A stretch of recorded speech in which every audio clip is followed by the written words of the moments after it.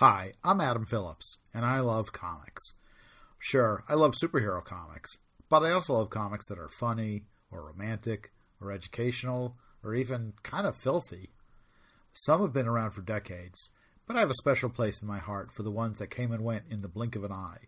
We call them one-shots, and some of them you may have heard of, while others might make you ask, why? This is One Shot Wonders. Up till now, the solo episodes I've done for One Shot Wonders have been tightly scripted and researched, and that's the way I plan to do most of them going forward. But today, we're going to do something a little different. We're going to talk about a comic that I edited myself, and it's a one-shot called The Adventures of Jello-Man and Wobbly. But to get to that point in the story, I want to step back a little bit and talk a little about how I got into a position where I could edit such a weird comic. I started out in the comics industry in the 1980s, writing for Marvel Age magazine. And after a few months of writing articles about things like Planet Terry and the Sectors, I got hired as an assistant editor there. Fast forward a year and a half, and I left Marvel to move to consumer magazines like Video Magazine, which is no longer a thing, but it seemed pretty cool at the time, and I got to do some fun stuff like interview Penn and Teller and write about some pretty obscure movies like The All-Nighter. In 1990, I got hired as an editor at Welsh Publishing Group, Inc. They're no longer around, but at the time, they were a pretty big deal. The company was founded by Don Welsh, who was a former associate publisher with Rolling Stone and had worked on some projects like the Harvard Lampoon People magazine parody, which, again, pretty big deal at the time. Welsh Publishing Group began when Don Welsh saw his young daughter reading an issue of People magazine, and she said to him, "I wish there were something like this, but for kids." Don took the idea and ran with it and made a deal with Jim Henson Associates to start publishing Muppet Magazine, which was the first of Welsh Publishing's titles. And it was a big hit. It was on newsstands everywhere. Stars wanted to be on the cover of Muppet Magazine, and the story at the time was that a lot of stars thought they would be able to get on the Muppet Show if they were on the cover of Muppet Magazine. Didn't really work that way, but they thought it, and it got a lot of great celebrities on that cover. Welsh Publishing Group started expanding pretty quickly into more titles for kids. They were all magazines, they were quarterly, they were offered through Publishers Clearinghouse, and as a quarterly magazine for kids, it was probably the cheapest thing available from Publishers Clearinghouse, which meant a lot of people bought subscriptions to it. Before long, Welsh had titles like Barbie Magazine, Mickey Mouse Magazine, The Real Ghostbusters Magazine, DuckTales. There were quite a few. The editorial group included a girls editor who handled titles like Barbie, a kids editor who handled titles like Mickey Mouse, and a boys editor. That would be me. I was hired by Welsh in 1990 to take on some of their titles like DuckTales and The Real Ghostbusters, and the new one, Teenage Mutant Ninja Turtles magazine. The Welsh publishing titles were pretty formulaic. Every issue had a comic book story, a pull-out poster, a prose story, a nonfiction story about somebody or something that would be of interest to somebody who wanted to read a whole magazine dedicated to Garfield.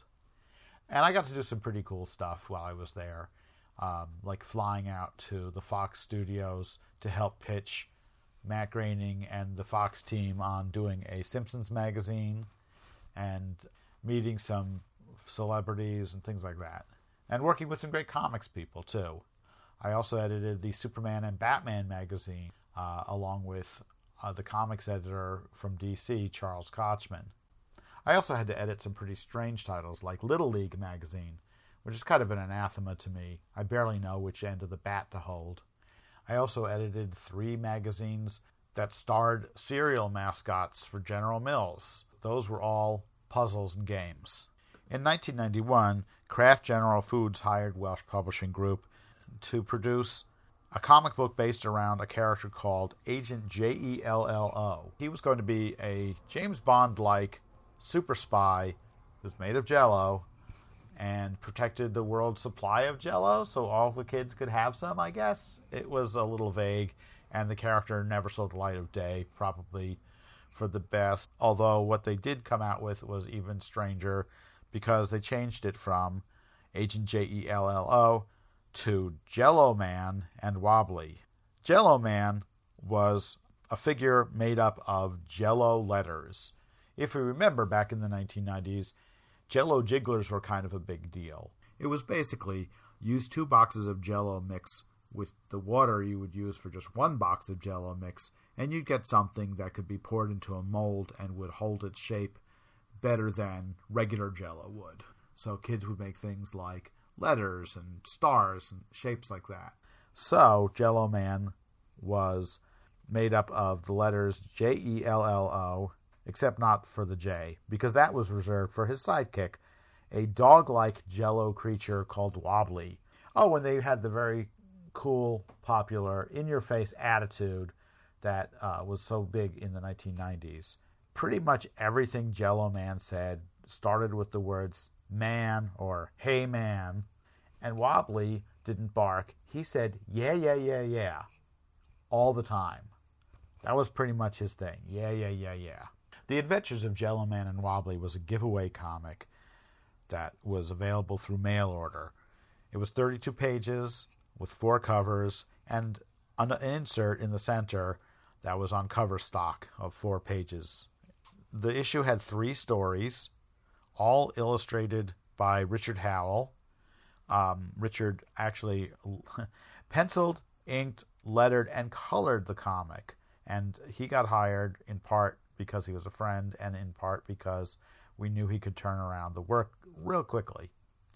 Because, of course, the minute we were hired, we were already late. So, we start with a front cover illustrated by Ken Stacy, the wonderful Canadian artist who did lots of work for Welsh Publishing Group, lots of illustrations and covers for The Real Ghostbusters and for Teenage Mutant Ninja Turtles.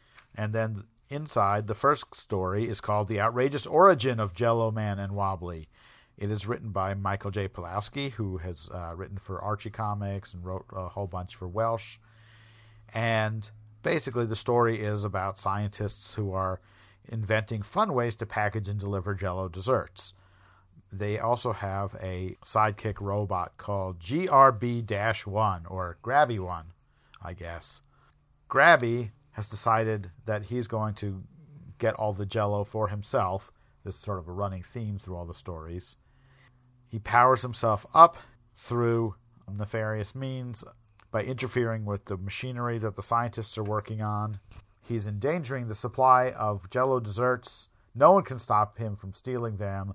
And then, out of the blue, from the scientists' various machinery, the letters Jello come to life off a giant sign that says Jello on it. And out springs Jello Man and Wobbly, fully formed, ready to battle crime and stop nefarious robots from stealing Jello. So they have Jello-like attributes. For example, they bounce real high, although for some reason they have to put springs on their feet to do it, but it's at least sort of a Jello-like thing. They confront the robot, Grabby-1. Jello Man rolls his own head at Grabby, knocks him down, breaks the robot into pieces, and Jello Man says, poor old Grabby, I guess I'd be all broken up too if I couldn't have my Jello. So Jello Man may be a little bit cannibalistic at the end of the day. He seems to like eating Jello, even though he is made of Jello. And then at the end, the scientists and Jello Man sit down for a big snack of Jello pudding, which they keep on hand for just this kind of situation. And the first story, ends with Jello Man saying, wherever kids are in danger of losing their Jello to uncool dudes, Jello Man and Wobbly will be there to help. That's so kind of them. After a 1-page break for a word find puzzle that I created, I usually did the puzzles myself in the Welsh magazines, We come to the second story, Jello-Man and Wobbly in The Natural History Mystery. This one is written by Kurt Busiek of Astro City fame and Marvel's fame. Still artwork by Richard Howell. And a bunch of kids are on a tour of a natural history museum. But there's trouble in the kitchen because all the Jello pudding snacks are gone. And it is, how you say, almost lunchtime. A telephone rings, and Jello-Man and Wobbly leap into action. They sort of seem to jump right out of the phone and into answering the phone. It's a little odd. They head for the Natural History Museum and are very excited to see the dinosaur displays, but they also realize they've got a job to do, and it could be anyone who did this crime. The Shoveler, Mr. Invisible, the Gobbler. There are plenty of creeps out there with a sweet tooth for creamy, smooth Jello pudding snacks. I should be getting paid for this, I think. Jello-Man puts on his special see-behind glasses, which will enable him to see something coming up from behind him. After a quick break for another puzzle and then the cover insert, it's the Natural History Museum Part 2, and Jello-Man sees in his glasses that the villain is none other than the Snackosaurus, which is a blue, adorable dinosaur who was hiding in the dinosaur display of the museum. And, of course, the dinosaur is sort of like a T-Rex looking dinosaur with little scrawny arms that can't hold all the Jello cups. And Jello-Man throws one more to him, and he says, "Oh no, it's too many. How, Snackosaurus, hold extra one." Jello-Man says, "Why don't you hold it between your knees?" as though he were Jack Nicholson in 5 Easy Pieces.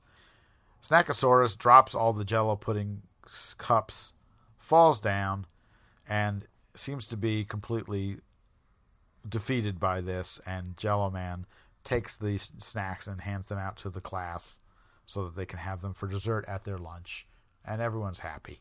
Then, after a couple of pages of activities and advertisements, as though this magazine weren't already all advertisements all the way through, we come to the final story, Jello-Man and Wobbly in The Outer Space Case. This is credited to Shana David as the writer, but we know that it was co-written by Peter David with his daughter Shana, who contributed some of the ideas, and he kindly gave her the credit for the story. Jello-Man and Wobbly are introducing the kids of the planet Gumongo to great-tasting Jello gelatin. As Wobbly agrees, yeah. So they're on a faraway planet with no explanation as to how they got there, but that's fine.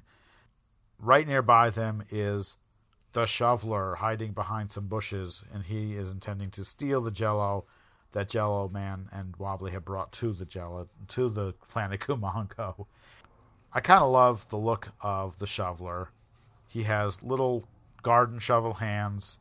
The top of his head looks like a bowl, so you can put Jello into it and it won't fall out. His feet are like desk chair wheels, so he rolls around instead of walking. And the kids of the planet Gumongo are very sad because their Jello has disappeared and they don't know where it is. But Jello-Man outsmarts the Shoveler and figures out that, he's the one who stole the Jello, chases him through a maze of Jello Jiggler letters, and then the kids themselves contribute to his downfall because apparently the people of planet Gumongo can take off their heads and throw them, much like Jello-Man himself. So the Shoveler is buried in a pile of Gumongo kid heads and can't escape from that. So we come to the end of The Adventures of Jello-Man and Wobbly with another ad of how you can order Jello Jiggler letter cutout shapes. And then on the back cover, you can get personalized sunglasses from Jello pudding snacks that look kind of like the ones that Jello-Man wore in the second story. You probably can't get any of this stuff anymore unless you go to a flea market or something, but you can find this comic book occasionally at a convention or at your favorite comic shop or online. Probably on eBay, they have tons of them. Like I said, this was one of the weirder assignments I had at Welsh Publishing Group. I did get to do some other very cool stuff. I edited the first couple of issues of Simpsons Illustrated magazine and worked on the very first Simpsons comic book, Bart Simpson's Comics and Stories. And maybe the highlight was that I got to edit the official souvenir magazine for Woodstock '94 and go to the festival itself at the end, which was amazing. But yeah, there's never going to be something else like The Adventures of Jello-Man and Wobbly, as far as I can tell. So thanks for listening. I hope you enjoyed it, and be sure to check out our other episodes. Thanks for listening to One Shot Wonders. I'll be back next week with another one-shot comic. Meanwhile, hit the subscribe button, leave me a review, tell your friends, and go buy some comics.